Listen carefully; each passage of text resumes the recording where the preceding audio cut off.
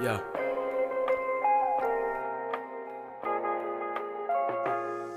I be saucing with the simplest and flowing over instrumentals. I'm hot when it's cold, I shock you with these elementals. Let me drill in your brain so I can interview your mental. Don't worry, I be gentle. I'm on some of that next level, climb a stairwell escalator. I'm coming with the force, skywalk elevator. I mark before Luke and all the Johns coming later. What's going on, everybody? This is your girl BW, and we're here back again with another episode of the Black Picture Podcast. You down with BPP? Yeah, you know me. Thank you. Yes, y'all got it to be guests on the show. The Black Picture Podcast is a podcast that we explore films and television series that star Black actors and are made by Black filmmakers. We have special guests with us, TJ and Edward. Go ahead and introduce yourselves. I'm TJ. I am the newest member of the Modern Crowd. Writer, director, producer, editor. Ready to get this podcast started.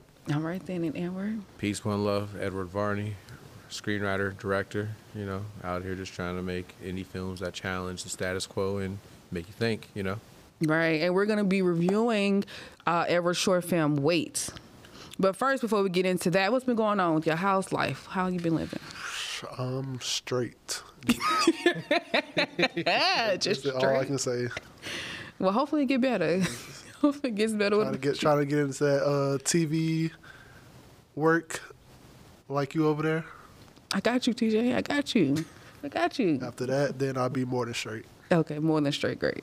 How about you? I gotta tell you, I feel pretty good. Just trying to stay in a creative space. It's been a transformational, transitional time in my life, and I think I'm getting ready to go into this next phase of creating. You know, working on a feature I'm really passionate about. Got a short film in post, and just trying to keep the creative energy going. So Right, we need soul. some of that to rub off on TJ because he needs to get a little bit more life. Yeah, I need that. But we got you, TJ. We got you. So, like I said, we're going to review Edward's short film, Wait. He wrote and directed it. So go ahead and tell us, like, the log line, the simple premise of what Wait is about. In the wake of losing her dearly beloved boyfriend, a young woman must decide whether or not to keep her child in this next phase of her life while living with her deceased partner's brother, who is a member of the same police force that has a great influence in terms of his passing. So the short end of it. So Yeah, it was a great movie. What inspired that movie? Well, fascinating thing, full disclosure, Wait is a piece from a bigger feature I've been developing for about... That's exactly what I was about to ask, because I felt like that could be like a feature, like it was like a scene out of a feature. Thank you. It's literally, the feature itself is an ensemble piece about this community that has the character in question, the short, Raymond Tillman passing, and literally I just pulled his girlfriend's narrative beats of it, because those small enough to shoot coherently without going too big, but also too, and this is where I got to give a shout out to Miss Tiffany Tejada Moore, my awesome cinematographer, Jedi Knight Master in New York. She was like, hey, we should shoot something, I know you got something laying around, and I sent her the script, and she literally sent me a plane ticket, and we were shooting 2 weeks later. Oh, wow. Yeah, so it's just that was definitely the short, and then also 2 time capsule we shot the week before the pandemic hit, like literally flying that was out. right on time. You heard these whispers about, there's this China virus coming down the pipe. I was like, what are you talking about? We're in New York shooting. And then literally I was going to fly back that Tuesday from New York. If I would have waited till that Tuesday, I would have been stuck out there. So it's kind of like interesting to look at it now in terms of where we've been removed from 2 years ago. So that's essentially where it came from. It's from a bigger piece called Marco Flood. Been developing it for about 7+ years now. Really passionate. It's about a lot of the social, political conversations in the short, but essentially about a character's transformation in the wake of where's the intersection at between activism and commerce, essentially. Right. But that part of the story is essentially the human element of it, what Monet goes through, Right. And I liked her, kind of the struggle that she was having. Like, should I keep the child? Should I not keep the child? Like, well, I think she was more leaning towards, go ahead and get rid of it. But at the end, it was like, wait, did she? Or did she not? Because it cut and battle with that question: is she going to do it for herself or for her? Well, I guess her brother, basically. Yeah. The child's the child's uncle, right? But it's like, are you gonna keep this baby every day? It's tough. I mean, I think it's we have these conversations. Obviously, I know in the black community, not to make this a political podcast, everyone, that obviously growing up so deep in tune with our spirituality and religion and stuff, that it's just presumed that under every circumstance, the black woman is supposed to keep the child. But at least for me, and once again, full disclosure, in the actual feature film, it's never really a question who's going to keep the child. It's more so what kind of world am I bringing this child into while looking at this uncle. And I think, you know, we have these conversations about masculinity and what does it really mean to be a black man in the black community. It's very much putting Raymond's older brother in a tough place because he's a dedicated older brother to his family, but he's given his life to the Blue Shield. And now he's watching the Blue Shield treat his family like he's seen other families be treated. And all she knows is he's coming home every day, you know, not really talking about Raymond and stuff and not doing anything. So to go back to your question is, you just keep the child and stuff. But, I'm not going to give you a place to live. I'm not going to help you support the child. I'm not even going to pop in once a week.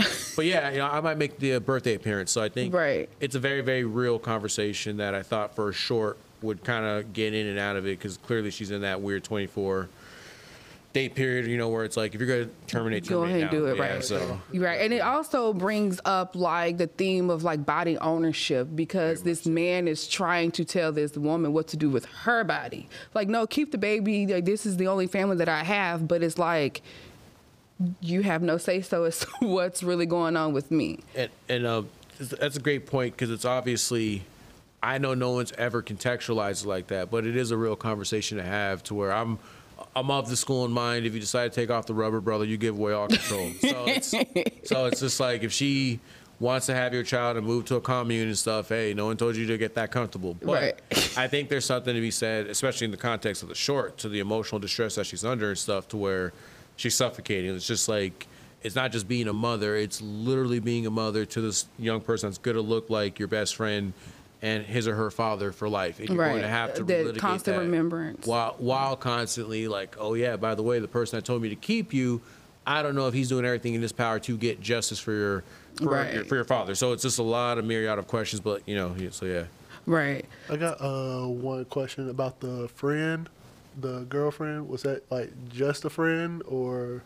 That's in the screenplay. That is her best friend, so to speak. So one of my best friends in real life, Miss MJ Newby and stuff. Really, really great actress. You keep a lookout for her. She's definitely making waves and stuff. But in the context of the story, Leslie, once again going back to the feature, she's strong in the community in terms of activism, and she has a women's rights recovery group for women who are victims of violence towards police-related violence to women. And her aspect of the story, which we can get to in the short, is she's galvanizing the black women in this community to take ownership, to do their own form of activism. That's not on us to wait for men in power, black men at that, to give us our justice. We need to go out here and do these marches. We need to go, and it's also from the right place too. Because I think if I could have done the short again, I wanted to get into those conversations with our relationship with activism. Because I think over the last 2 or 3 years, that's changed so much now that we know what we know about Black Lives Matter, and now what we know about the political commerce of money leaking into our activism and how interests are made, figureheads, stuff like that,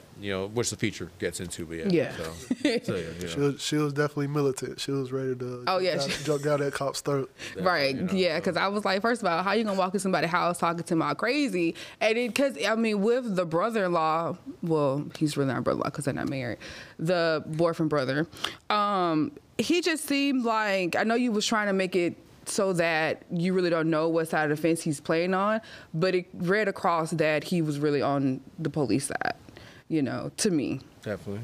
Say word. Because it was like, how are you going to have this white cop come into the house and talking to the women like that? Yeah. Like, he's just like, hold on. And then when the guy said something, he was just like, be quiet. Like, excuse me? That voice on it. Yeah, I was going to ask you, like, how did you really feel about his performance? Here's the interesting thing about Devron. I think Devron's one of the most talented actors that I know. His voice is so strong. Yeah, like, he's going to have such a great career in voiceover work and character work. So, and once again, full disclosure, he had been living in China for about 2 years before he made the short. He did the LA thing. He went out to China. He had been doing a lot of theater work, production work out there, and I'm like, man, I'm doing this short. would love for you to do it, you know, and he like flies back to China like in two weeks. And once again, this is with things happening and stuff, as we know now, the pandemic. So truth be told, this is like the first on-camera work he had done in probably going on 3-4 years. Okay. So there was the rust factor knocking off, but me wanting to collaborate with a friend, kind of get a friend back into the bench.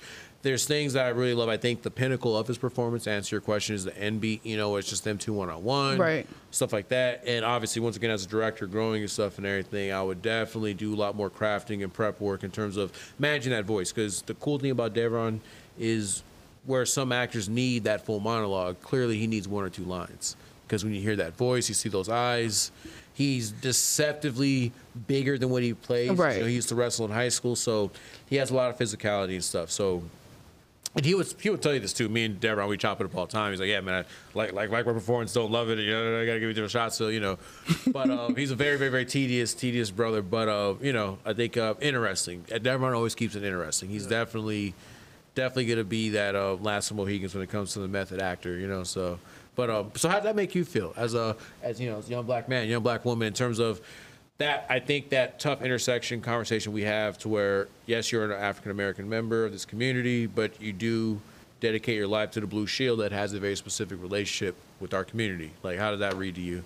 I mean, I just felt like you can be a black police officer, but you still need to show your community that you're essentially on their side as well. And it just really didn't read that to us through his character because of the way that he was responding to what the other officer was saying. Like when, like I said, the guy was coming in and say like, you need to be quiet.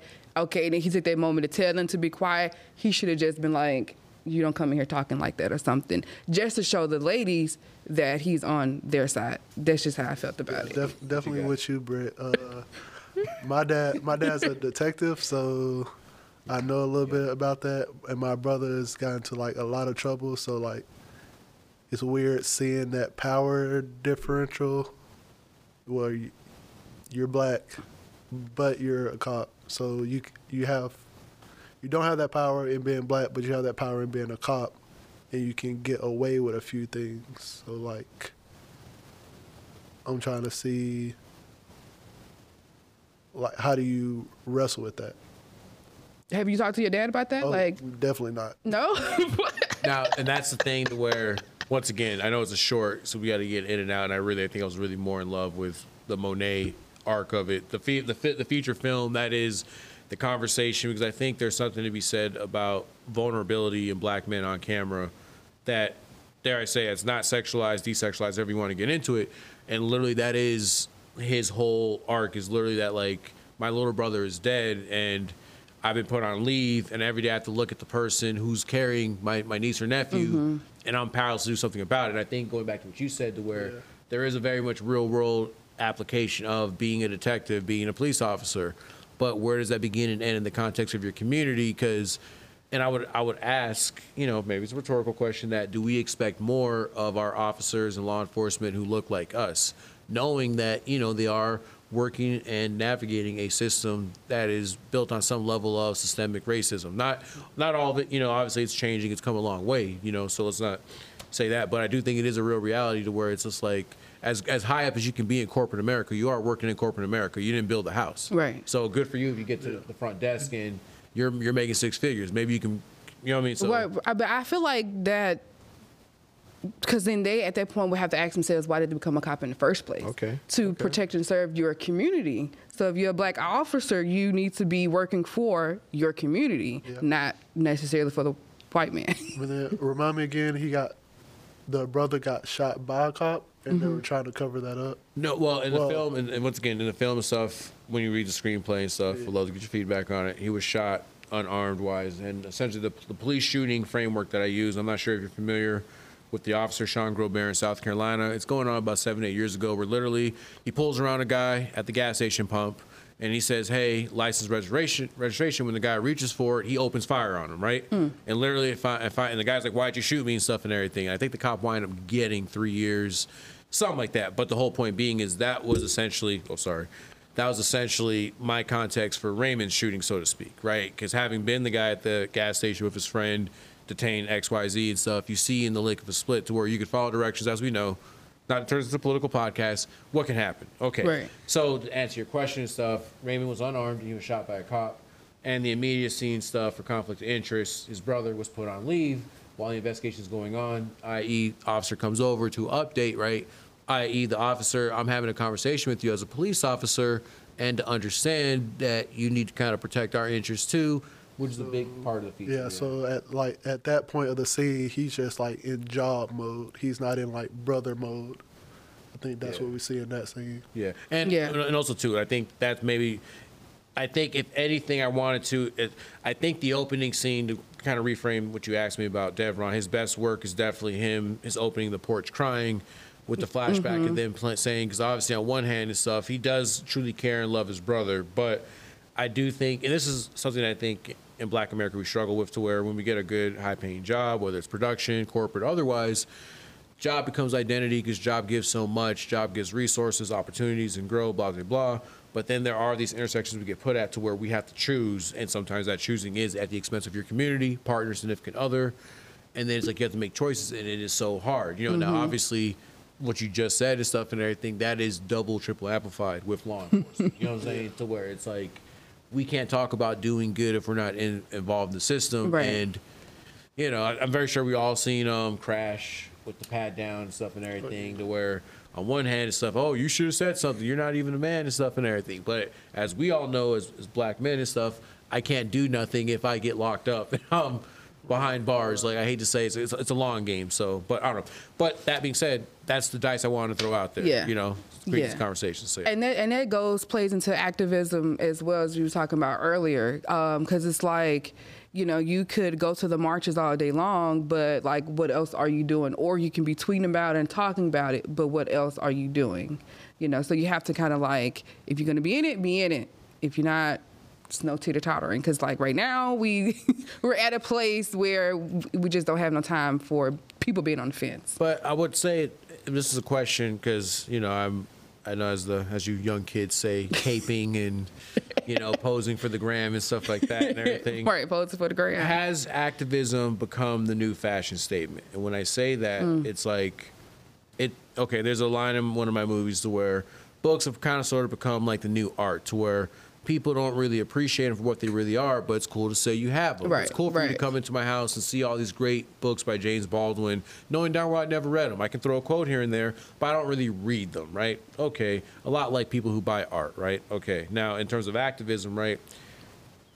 And this is, might push things slightly differently, talk about in the feature, have we as a culture and stuff, I think sometimes people take on the ideology of victimhood, or based on whoever the victim is, whereas it's kind of like, okay, like I heard somebody say this about Jussie Smollett. Obviously, you know, he just got sentenced, whatever, right? That a lot of people who are elites, and when I say elites, you're of a certain financial background, you're talking about this white supremacy, this racism, all these evil things that may not apply to you day to day like it does us, because we go back to our predominantly black middle to lower class communities, whereas you're going home to your gated community and you're surrounded by probably living amongst those who you say are part of the problem, and you're going to their barbecues. So I would say this in terms of activism, young soul black sister number one, you know, and my brother right here and stuff and everything, soul brother number one as well.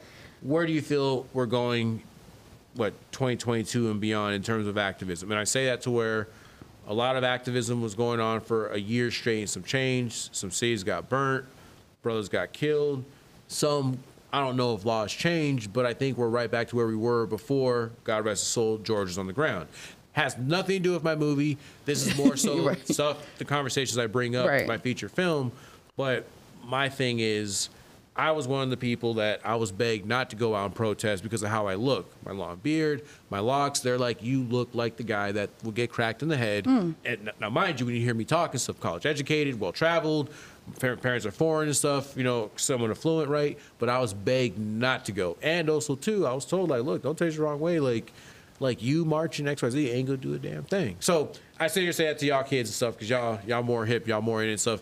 How y'all feel about where we're at activism wise, where we're going?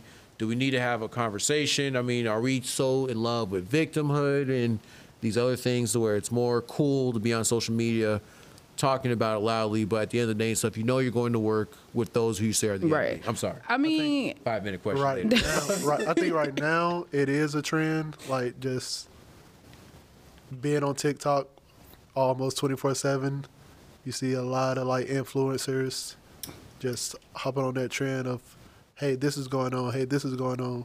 But what are we doing about it? Right. That's all I'm seeing right now. Like, I think it has to be a balance because, you know, I went marching a few times, but then you also have to, like, donate to causes. Like, what are these organizations that have the bail funds that are going to actually help the people? Because, again, like you said, marching the street can only go so far, but, like, what are we really doing? So I feel like you have to kind of, like, do both, not just, like you said, it's a trend going on. People just want to say, hey, yeah, I was at the protest. Yeah, I was here when this was going on. I did that in the third. But then it's like, okay, when you went home, what else did you do? Did you just go to sleep? Like, what did you actually do? Yeah. You know, it's a loaded thing. I mean, I would always say we don't have enough judges and lawyers. Right. And I don't know, you know, this. I've always been of the mind, to get a little political here, of the mind to where we need to kind of sort of be like the mafia in terms of buying our politicians. And, you know, it doesn't mean we have to kill people, but, oh, hey, you're running for mayor and you're going to get the mayor spot. Yeah. But these are the 5 things I want to see happen in my community. And if you don't get them done, we will have you removed. Now, when you get those things done, that'd be funny. You'll be protected. You'll make sure you're good. But like I said, we don't even move like that, though. You know what I'm saying? So that's what I'm saying to where. You keep saying not to get political, but movies can be political. Oh, yeah. They can do that almost the same thing with movies. Like, oh, don't get twisted. Any and every film that is ever made under the sun is political. Yeah, now, the question is, how high is the political volume? Clearly, with weight and stuff, it was so funny because when we wrapped the film, they're like, oh, wow, Edward, this is a really fascinating pro-life film. Or pro-choice film, and I'm like, oh shit, because to me it wasn't that and stuff. It was literally about these things are happening and just people dealing with stuff. So, and I think that is the best art. That is the best conversation to have. If anything, that I want to see more of from our creatives of color across the board is just have the conversation, put it out there, ask the hard questions. Right. You know, like I think we've. Yeah, so I digress. You know what I'm saying? But all art is political. Now the question is, are you political in the sense to where I'm all for conversations? I know I'm rambling on. Sorry. You're good. I'm all for conversations, and as I tell all my friends in my creative circles, extended family, we can have a conversation about anything that you want. In terms of anything I've made, if you have a problem with it, but it's going to be a conversation. Yeah. What I will not hear all that with representations of us in this quote unquote 2023. Do we want to see different representations of us, or are we into going back to the Mickey D's of it all, and we're just happy to be seen? Well, no, I think there is room for more of us to be in different spaces. I think we was having a conversation about this on one of our other podcasts because we reviewed The Harder They Fall. Yeah. And we were excited to see that because we rarely see Black people as cowboys or in Western movies. And Shout out to Majors. Right. Okay. And if we are in those movies, we're in servant roles. So, you know, there's still room for us to be in different genres and to shine because we go through emotions just like everybody else. So why can't we have those different type of films that show us in those different lights as well? Now, let me ask this question, because this is something that I go through a lot with my creativity, to where there's literally, to me, are we ready to normalize Black characters just being normal? What I'm about to say is, have you seen Manchester by the Sea? I've only Casey Affleck. Yeah, I know of it. Yeah, so literally, it's all it is about a guy who lost his family in a tragedy, leaves the community, his brother dies, and he has to go back to that community and kind of arrange all the affairs, take custody of his nephew. Right? Simple. By Kenneth Lonergan, great playwright, great screenwriter.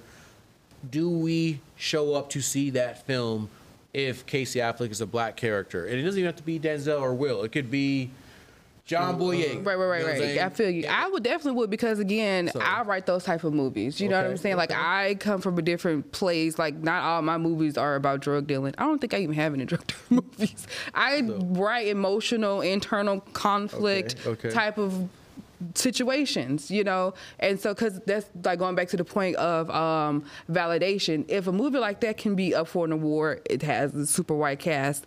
And if a Black person made a movie and it's all Black people and it's literally about that same thing, why can't that be nominated for an award? Yeah, I think of Last Black Man in San Francisco. Right. You know, if no shout out again. Jonathan Majors. Jonathan Majors, right? He's hot right now. Again, you know what I'm saying? But yeah, great. And what I'm saying is, too, that's where I've been at, where it's been my creative struggle, my path to where it's like black people either have, there's a small box for black creatives to be in. You know what I'm saying?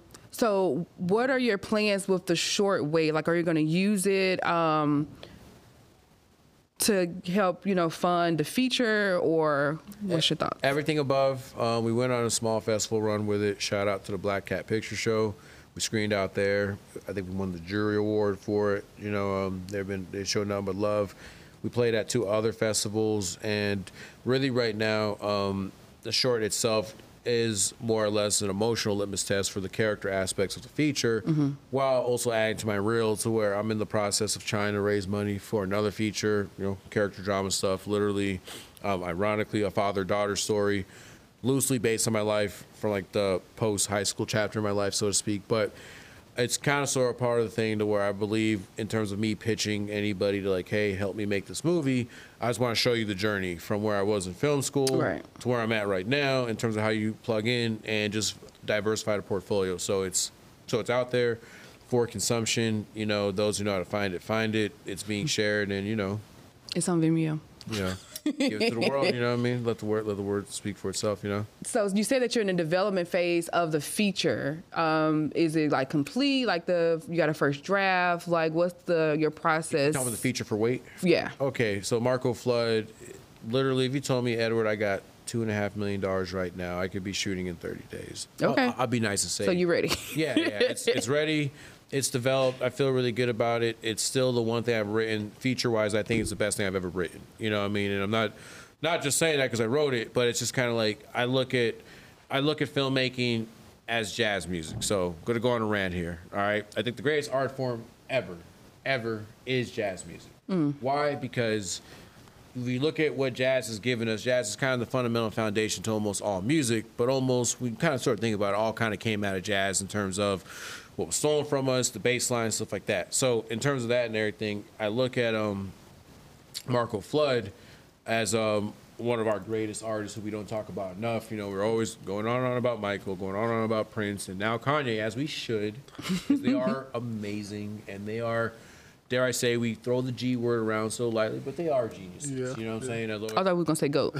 So they are geniuses. But I think who's also a genius, not just in his own right, but pound for pound, is Miles Davis. And I say that from the standpoint of, sidebar words, like when you look at the phases of Miles in terms of how he pushed the genre of music forward and stuff, that's what at least I try to do with my storytelling. I try to do with myself, so to speak. And the thing about Marco Flood as a feature, I wrote it during a time and stuff, really post Trayvon being shot. I feel terrible saying this because my family's from Charlotte, but old buddy who was shot in Charlotte, it was just a weird week we had in 2016, 2017, where it felt like over a 10-day period, people were getting shot who were unarmed. You know what I'm saying? It was happening. It was crazy. Like, what world are we living in, right? Yeah. And I just really felt like it was the conversation I wanted to have with myself / those in my circle about activism and creativity, stuff like that. So to answer your question and stuff, shopping it around, hopefully trying to find the actor brave enough who wants to be Marco Flood. You know what I'm saying? Because it is a star-making role, or a star who wants to be challenged. It's don't do it if you ain't really about it and stuff. And I think it's another thing too that we struggle with our black actors, to where we have so many great black actors, but it's so hard for them to take chances on indie work that doesn't necessarily have start dates, stuff like that, because there's so much politics of it, and they have representation. Yeah, want to win awards if you're in a movie like that. And it'd be funny. It's just, let's just be real. Do you want to be in a film that's going to be pro-black? Like, it's tough because I'm not going to say there's quote unquote pro-white films, but there are films that normalize nuclear family, nuclear this, relations, all these things, right? But then, if there's a film, like you said, where it's just that, it's just you and your husband trying to figure out how are you going to make the rent so you don't lose the house and stuff and everything, and it's talking about what you go through in corporate America as a black woman and stuff and everything. It's not an attack on anybody else as much as highlighting experience. So I forget what your question was, but okay. I sit here to say that, to where like I try to approach the storytelling, the writing of it like a great jazz composition, in the vein of Miles Davis when he was experimenting Bitches Brew-esque in terms of the form and structure's different. It's an ensemble piece. I think it's honest. I think it's raw. I think it's challenging. I think the characters are intellectual and they're smart, which I hate this whole thing to where we can't be smart and intelligent. Social Network, great film, right? Blah, blah, blah. To me, that's kind of like my structure, my approach to the film. And I just felt like people are like, oh, well, black people don't talk like this. And I'm like, you know. But why can't we? Why can't we? You know what I'm saying? Because they talk like that all the time in films that are predominantly white. Exactly. Yeah, that's my struggle also. TJ, do you have any last thoughts on his short? No, I really loved it. It was like 5 out of 5 for me. I really loved it. All right, now here's a question for both of you.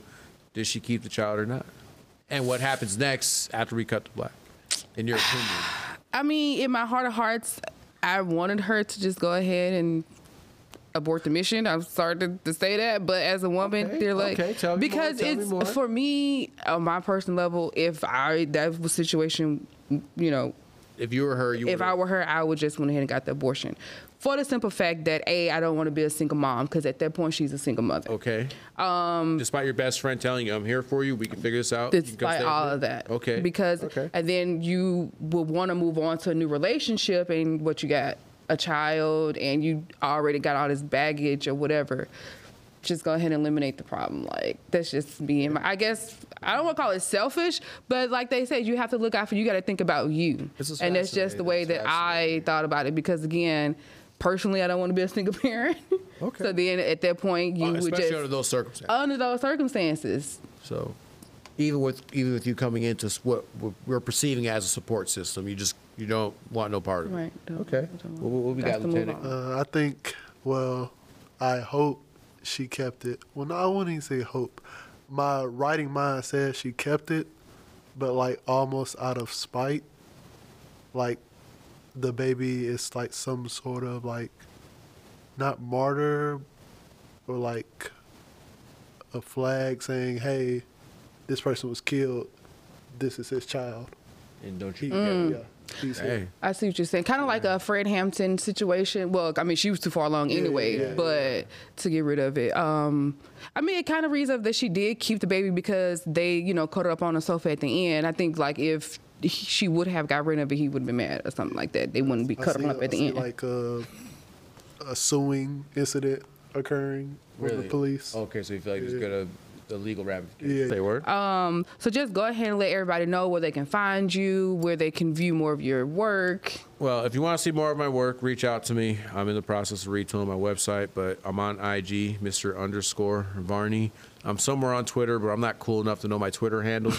So if you snoop around, you can find me and stuff. I'm losing the guy following and retweeting jazz album covers, but I'm around, and through this Soul Sister #1 right here, and this brother right here, you can find my work. Look me up. Got a short coming down the pipe. You know what I mean? Well, actually, a few short films coming around because I got the vampire thing I was telling you about. I shot a proof of concept for it. So more sooner than later, you got work coming. So gotcha. I'm around. Cool. All right, TJ, let everybody know where they can find you. Find me on IG and Twitter. Call me TJ, please. Oh, okay, then. Okay. No, not going to say please. Please. Well, thank you for tuning in to another episode of the Black Picture Podcast. Until next time, peace. Where it's so hard to choose, everything's so misconstrued, the pawns all getting removed. I know the next step, but these observers getting confused. I'm a first person soldier, you got third person motive. Yeah, so your opinions get refused. And of course I'm getting older, less reminiscing, more reviews. I realize it's a waste to spend $300 on some shoes just because it has a picture of some dude from some school who played for some pro team making more money than you. You can't chase after greatness if you buying into it. You can't chase after patience if you trying to do it. You can't chase after Haitians, they be flying through it. Do it at your own pace, then grind into it. Trying to be like Block Boy and over your music, hold me to it. I'ma sliding through it.